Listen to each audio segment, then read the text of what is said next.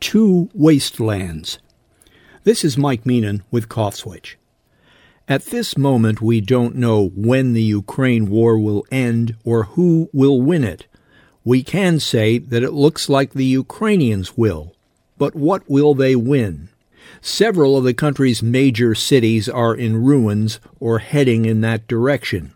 Millions of civilians are displaced, and thousands have been killed, and even the staggering numbers of fatalities we've heard so far are probably much too low.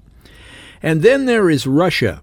While physical war hasn't come to the homeland yet in a big way, another form of war has. The West's sanctions have turned Russia into an economic wasteland, at least for the average citizen. As President Biden has pointed out, most of the economic gains Russia has made since the collapse of the Soviet Union have now been erased. Millions of ordinary Russians are suffering, and sadly, many there still don't know why. We had to denazify Ukraine, President Putin tells them.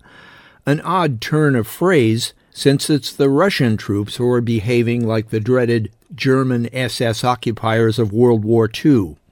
If we're generous, we might say that the shocking brutality toward civilians is only the behavior of a few rogue military units or of Russian soldiers seeking revenge for their own losses.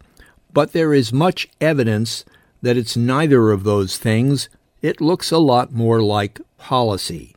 The appointment of the military commander who led Russian operations in Syria to oversee the Ukraine offensive is not a good sign. At some point it may occur to Mr. Putin how wasteful his war has been.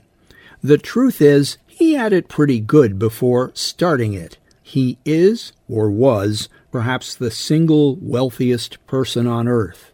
While most other European nations aren't especially fond of him, they have been good customers for Russia's oil and gas. But now a major pipeline has been put on hold, and those nations are trying to disentangle themselves from the need to buy anything from Russia.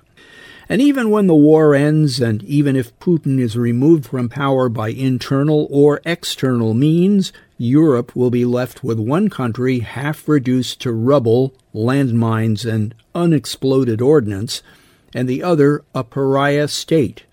Both will have suffered catastrophically in their own ways, and both are going to need rebuilding, physically in Ukraine's case, and economically in Russia's. They, and Europe in general, will need a lot of time to heal. I wonder whatever happened to never again.